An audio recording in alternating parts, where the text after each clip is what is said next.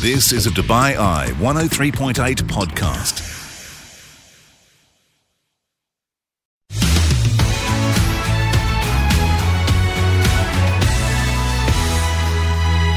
Hello there and welcome to the Bite Size Business Breakfast. It is a Thursday, the 15th of November, day 4 of the Dubai Air Show. We are live from our special home for the Air Show. It is the DC Aviation Al Futtaim VIP Hub. What have we got for you? Well, we're going to jump straight into our top business stories. Of course, aviation, but also Joe Biden and Xi Jinping. Big talks in San Francisco overnight. Going to get the latest on that, and we'll hear from Joe Biden. What else? Then we have a smorgasbord of aviation chief executives today. Kicking off with Antonio Neves, his first interview on the Business Breakfast since he became CEO of Etihad Airways about a year ago. Then we got the startup. Tero Taskila is the CEO of the world's newest airline, Beyond. Their first flight was just yesterday from Munich to the Maldives. He's been at the Dubai Air Show chatting with Brandy Scott. And finally, the former CEO of Etihad Airways, who is now overseeing the launch of Riyadh Air. They're set to take off in early 2025. He's been in conversation with our producer, Mohammed Suleiman. All that to come. First up, though, let's jump straight into those top business stories. This is the Bite Size Business Breakfast, exclusively on DubaiEye1038.com. Big meeting yesterday, or overnight really for us, in San Francisco. It's the Asia-Pacific Economic Cooperation meeting taking place. And it's on, of course, in San Francisco, on the coast of the Pacific Ocean. The biggie yesterday was a meeting between Joe Biden and Xi Jinping. We'll get some analysis on this shortly. But first of all, let's have a listen to Joe Biden. He was speaking at a press conference afterwards about economic ties with China. It's clear that we object to Beijing's non-market economic practices and disadvantage American businesses and workers, and that we'll continue to address them. And I named what I thought a number of those were. I welcome the positive steps we've taken today. And it's important for the world to see that we're implementing the approach in the best traditions of American diplomacy. We're talking to our competitors and just made blunt with one another, so there's no misunderstanding, as a key element to maintaining global stability and delivering for the American people. And in the months ahead, we're going to continue to preserve and pursue high-level diplomacy at the PRC in both directions, keep the lines of communication open, including between President Xi and me. He and I agreed that each one of us could pick up the phone, call directly, and would be heard immediately. Let's get some reaction to this. Ed Bell of Emirates MBD was watching closely. We asked him, what were your key economic takeaways? There seemed to be a fairly constructive discussion between U.S. President Joe Biden and his Chinese counterpart Xi Jinping. They managed to reach agreement on restoring communications between the two countries' militaries to avoid sort of any accidental encounters. They made some agreement on stemming supplies of fentanyl, which is used in production of opioids, as well as having some discussions on artificial intelligence. I think just the fact that we are starting to get these high-level bilateral discussions is a positive sign for the relationship between the United States and China. The economist Ed Bell. Catch up on the business headlines with the Bite Size Business Breakfast. Right, let's have a look at where we are in our lineup of airline CEOs. Antonio Neves is the CEO of Etihad Airways. He's been in the job for about a year, but it's the first time that we have spoken to him. Richard Dean went along to the air show and did the honours. So back in profitability at Etihad, we don't know exactly how much for the first half of this year. What can you tell us? I can tell you we're back to profitability. But in terms of profit margins, IATA is talking about 1.2% for the industry this year. Emirates just reported about a 16% margin for the year. So there's Air Arabia is 29%. There's a big wide margin there. Any hints you can give us about? Not really. But I can tell you it's above average. So okay. That's what I can tell you. It's a good year for us. We're still in the process of expanding margins. So there is a journey ahead of us, but we're confident we're on the right track. Well, can you tell me about that journey? Because I'm fascinated through to 2030. Because I think of Etihad as being kind of a play in 3 acts, and I've been here more than 20 years. Act 1, James Hogan, massive expansion and acquisition. Act 2, under Tony Douglas, the turnaround, his phrase, he used it all the time. And then Act 3 is Antonio Margin expansion. So margin expansion. What is the script for Act 3? Margin expansion. It's all about margin expansion. We have invested a lot of time over the past actually in the first 6 months of the year, trying to understand how can we position the airline in a very pragmatic way to deliver to our customer what we have to deliver, right? So we're back to the basics, right? In reality, what we're doing is we're renewing completely our network. So that's the first step, right? We have the first product that we sell in the end is a network. When you Google, what do you see? A flight and a schedule. Then you see the price, then you see the airline, right? So we have a lot to invest in our schedule. So we're doubling our number of flights to Europe. We're doubling our number of flights to Southeast Asia.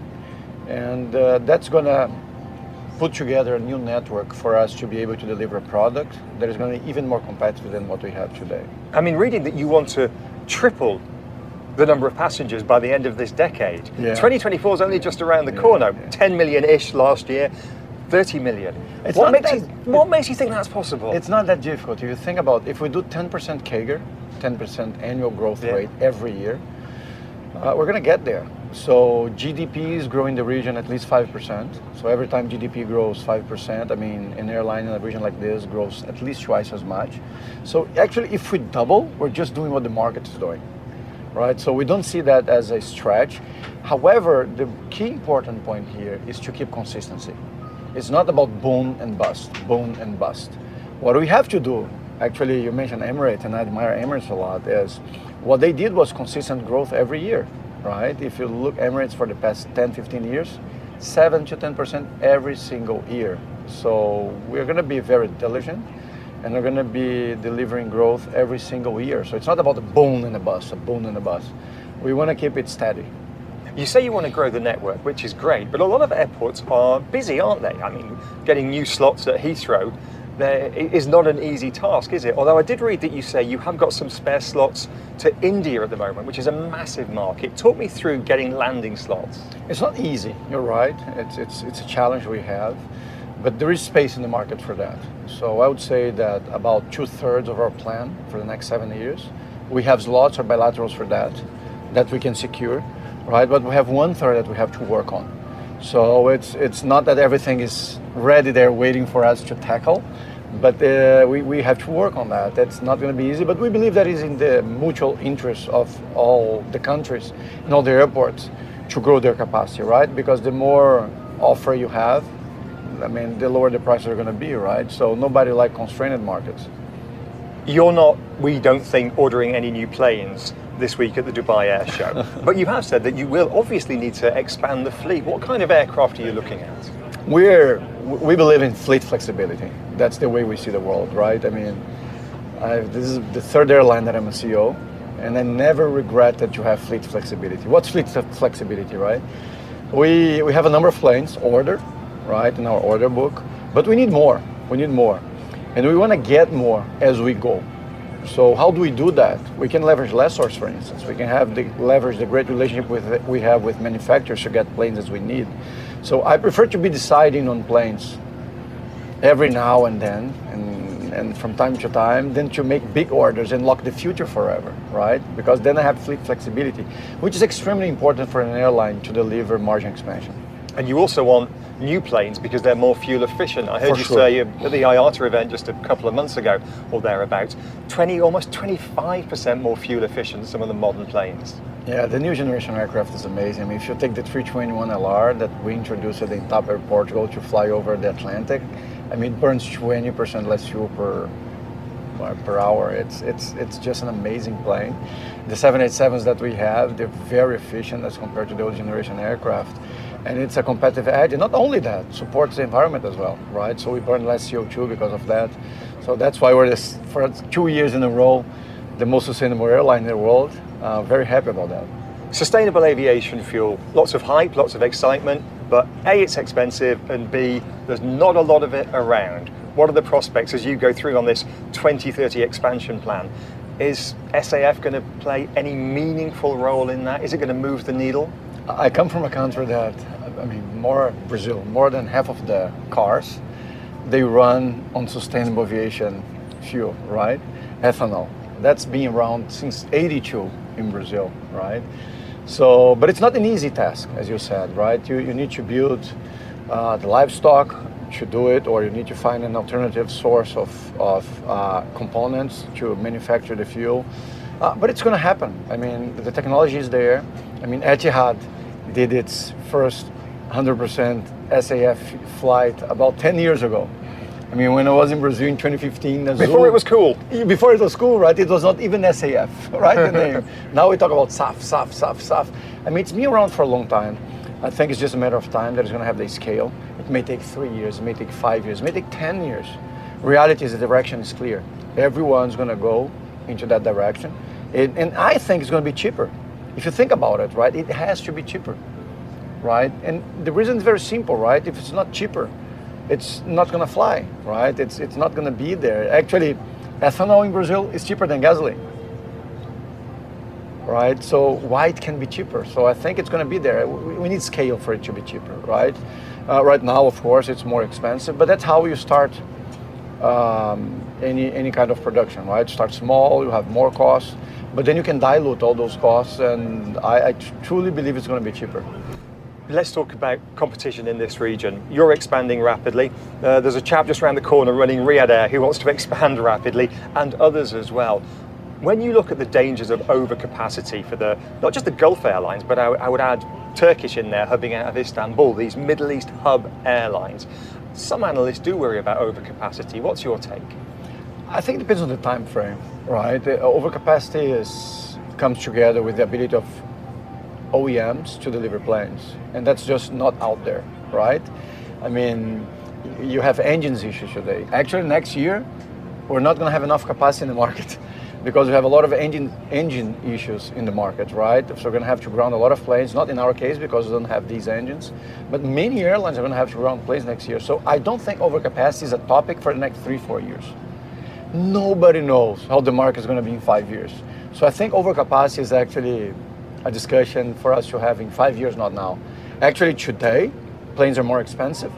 You cannot find a plane, and you just want to serve the market. So I think overcapacity is a topic for the next 3 to 5 years, not within the next 3 years. So let's wait and see how it's going to unfold.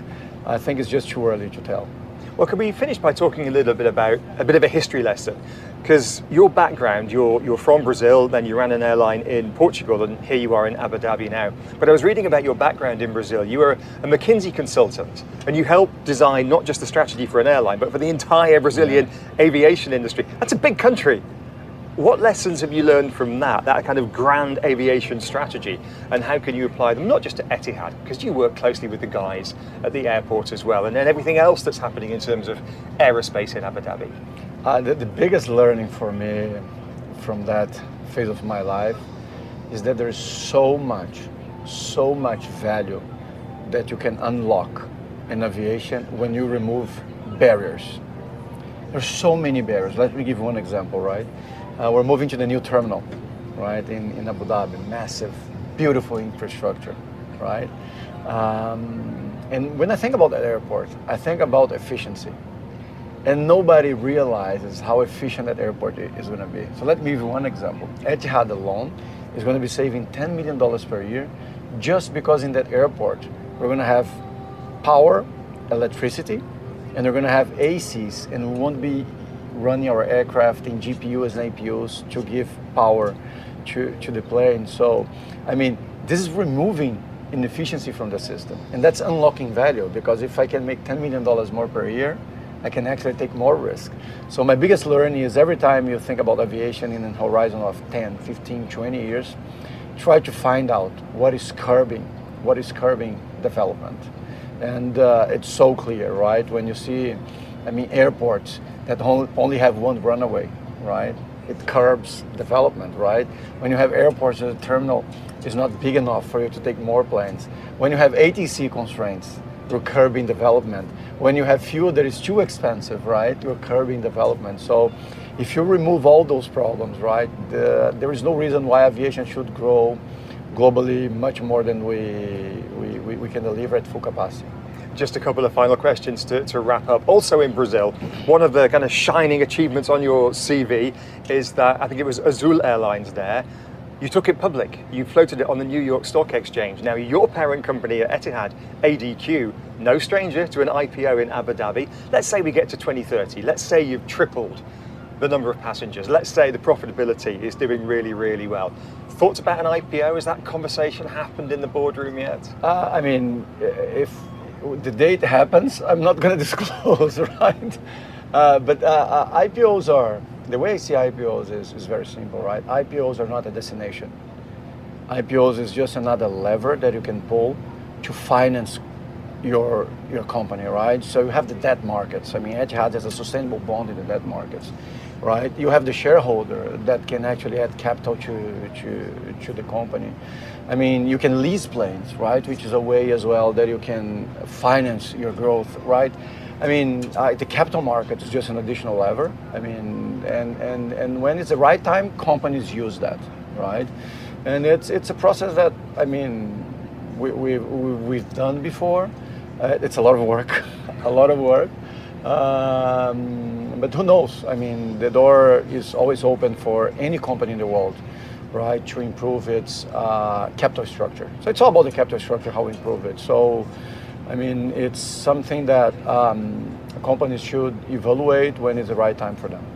Finally, lots of new routes. Lisbon, where you lived previously, Etihad's now flying there. Copenhagen, I was there a couple of weeks ago with you guys. I hope you like it. Lovely place, it's fabulous city. On your wish list, let the heart rule the head. When you look at the wish list and you look at the route network, yes, it's all very technical and it's all very rational. Where would you love Etihad to fly that it doesn't fly now? I mean, I can't choose one. Is it like children? You have to love them equally. Can I choose something different? Go on. Which is related to that, right? I'm not trying to escape, but I would love Etihad to have double daily to all destinations that we fly today in Europe, double daily to all destinations that we fly in Southeast Asia, and 3 to 4 flights a day to all destinations that we fly today to GCC in India. Once I do that, I can start dreaming about new destinations because, I mean, it goes back to my first point to you. We need to strengthen our network. The day I can provide my customers seamless double daily to Europe, seamless double daily to Southeast Asia, and 3 and 4 flights a day to GCC and to India. I mean, with this product that we have, nobody can deliver better product than we can. Wish you the best of luck. We'll catch up at the Air Show in 2030 and we'll find out if it all went well. Antonio Neves, Chief Executive, Etihad Airways. Just the highlights. This is the Bite-Sized Business Breakfast. Right then, we have a squadron of airline CEOs this morning. Let's hear from the latest of them. He is the CEO of a new airline, the world's newest airline, Beyond, spelt without the Y. It launched yesterday, flights from Munich to Malé in the Maldives. It's a luxury airline, all business class, and it showcased its first passenger plane here at the Dubai Air Show. Brandy sat down with the CEO, Tero Taskila, and asked him what the plan is. Here on a brand new Airbus for a brand new airline, speaking to the CEO and founder, Tero Taskila of Beyond. Tero, it's nice to see you again. Good to see you. So you take off for the first time tomorrow. Tell me where you're going. Tomorrow we will be flying from Munich to the beautiful island of Maldives, and then followed by Riyadh in Saudi Arabia, again to the Maldives, and then on Friday, Zurich, Switzerland to the Maldives. Right, and then eventually in the summer, Dubai to the Maldives. For this airline, and if you can see behind me, you'll see that it is full of fancy flatbed seats, business class only. Why have you chosen those destinations? Well, we chose the destinations which has a lot of demand to the luxury resorts we are serving. And in this case, Maldives is our first hub. So those are natural destinations for us to fly from. They also cater for the customers we are trying to attract. So as you see from the cabin, we are trying to attract people who are honeymooners, couples, anniversaries, or even families. So the whole cabin has been designed that in mind. So it's a business class only airline, and we've seen a few of them go south before, things like Silverjet that haven't worked. How are you going to make sure that doesn't happen to you? Well, we cater to different market. So the previous business class carriers, they have been operating on a corporate travel market.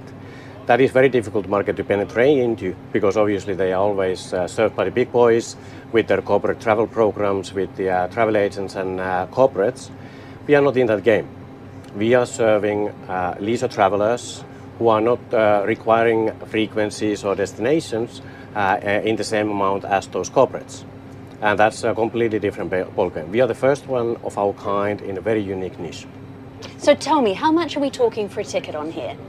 The Dubai ticket would be roughly $2,000 return. The European flights are around $4,000 return. And you suggested there that there might be more to come. Where else are you looking? We are looking at with the second aircraft, we will be opening Milan and Bangkok. And then with each aircraft, we are adding 3 more destinations, which I'm not in a position to disclose at the moment. Talk to me about getting those aircraft, because I know you're leasing, but there are waiting lists at the moment. How easy has it been to get, or is it to get the craft that you need? It has been more challenging than we anticipated, but now we are in a good space. We have a first aircraft, second aircraft is coming. In the air show now we are negotiating for the aircraft 3, 4 and 5. So in that sense it's becoming easier. The supply chain is easing up. We made it also a little bit easier for the lessors because we take the responsibility of refurnishing the cabin to make it really beautiful, the cost of that. So that of course makes it a little bit more attractive in the market.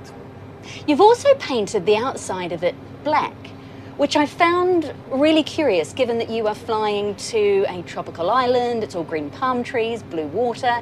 Why a black plane? Well, we wanted to create this sort of something special, like an eye-catching private jet experience. But we actually worked together with the paint manufacturer and Airbus, trying to find the right shade of a black.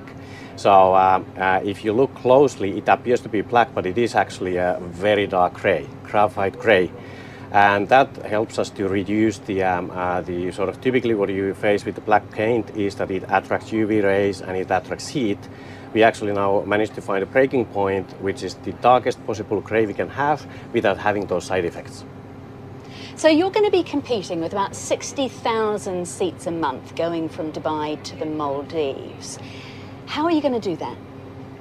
Well, we believe that we can do it with a good service, with a good experience and attention to the details. So you mentioned about the paint. So the paint is something where we put a lot of effort on making sure that it is just right.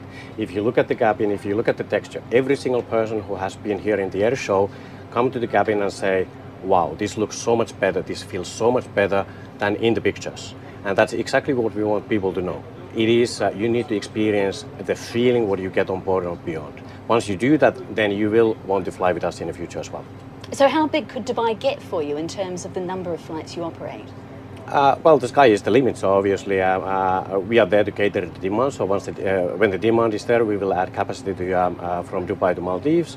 But who knows, in the future we might actually use Dubai as a base and open a lot of other destinations rather than Maldives.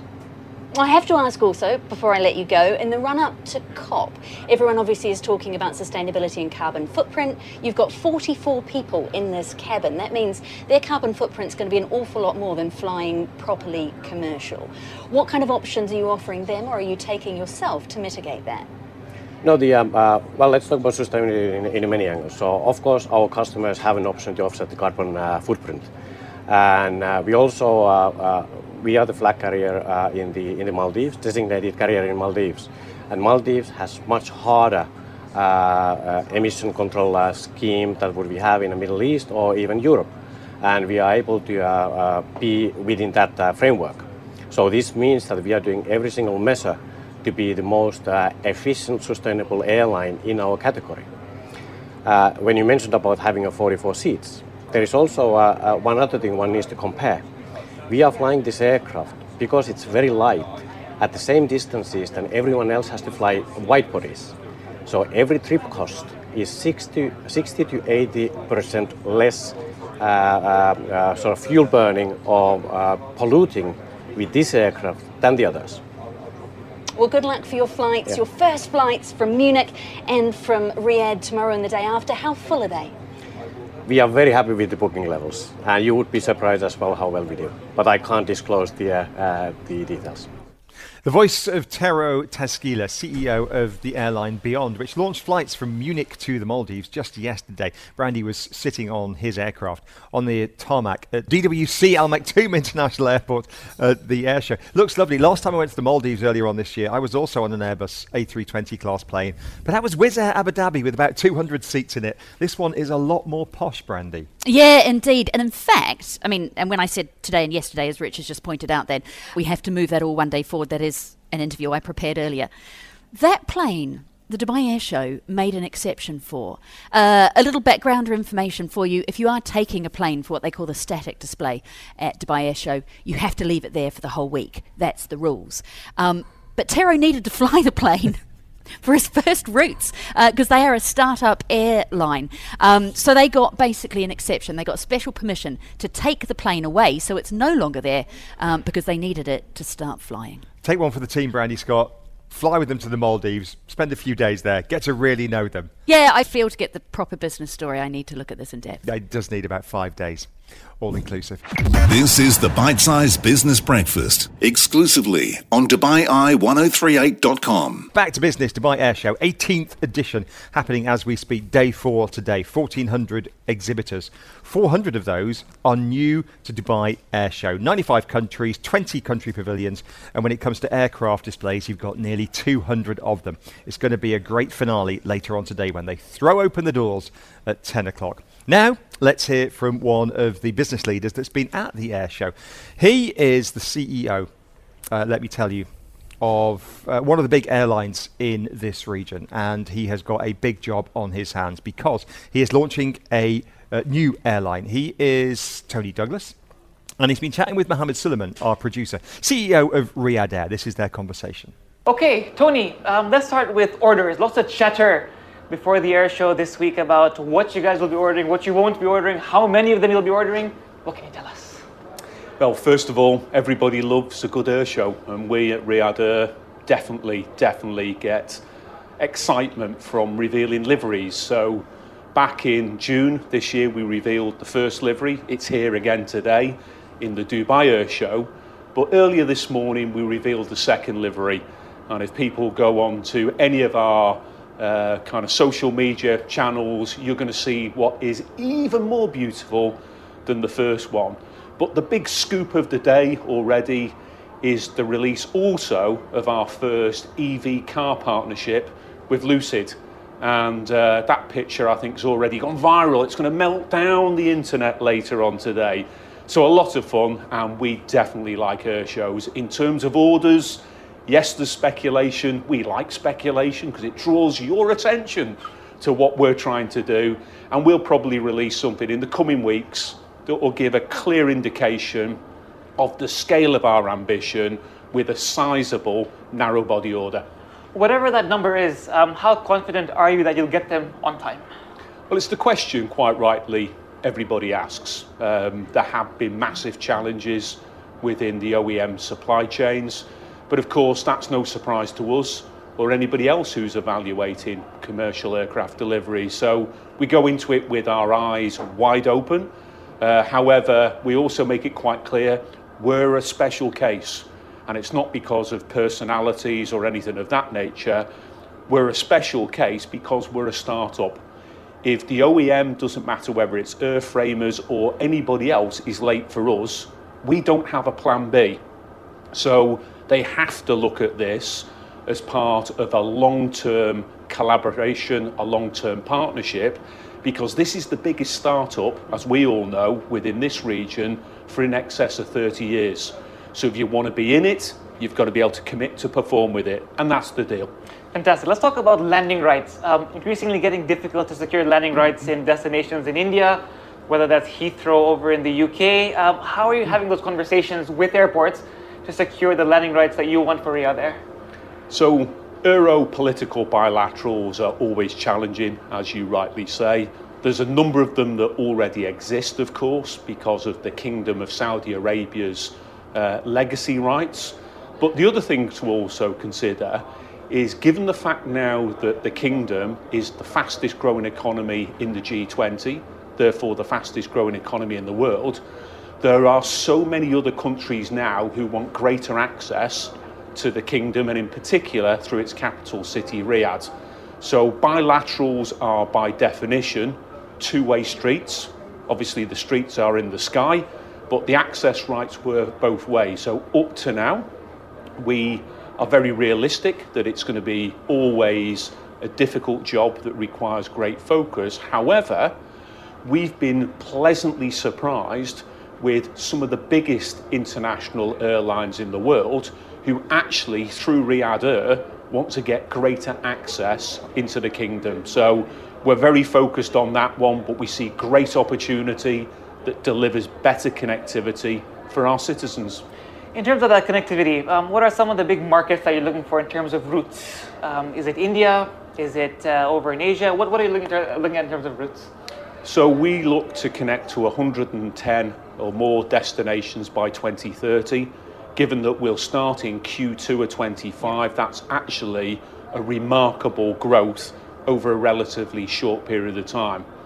You won't be surprised to see in the future if it's all the major capital cities within Europe and many of the secondary cities, the major cities of Northeast United States and Canada, all the major cities in the Far East, within Central Asia, within the broader Indian subcontinent, GCC, and of course domestic flying.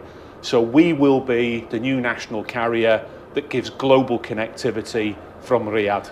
Tony Douglas, the CEO of Riyadh Air, in conversation with our producer Mohammed Suleiman at the Dubai Air Show. Part 2 of that interview with Tony Douglas you can hear tomorrow morning on the Business Breakfast. And of course, check out our social media at Dubai I1038 FM on Instagram, on LinkedIn, on Facebook as well. And of course, don't forget the Bite Size Business Breakfast. If you've missed anything in terms of our aviation coverage this week, then go to our website, DubaiI1038.com, or wherever you get your podcasts, and you can check out the Bite Size Business Breakfast. We are live on the radio, Dubai I103.8 FM, also live on TV, Dubai One.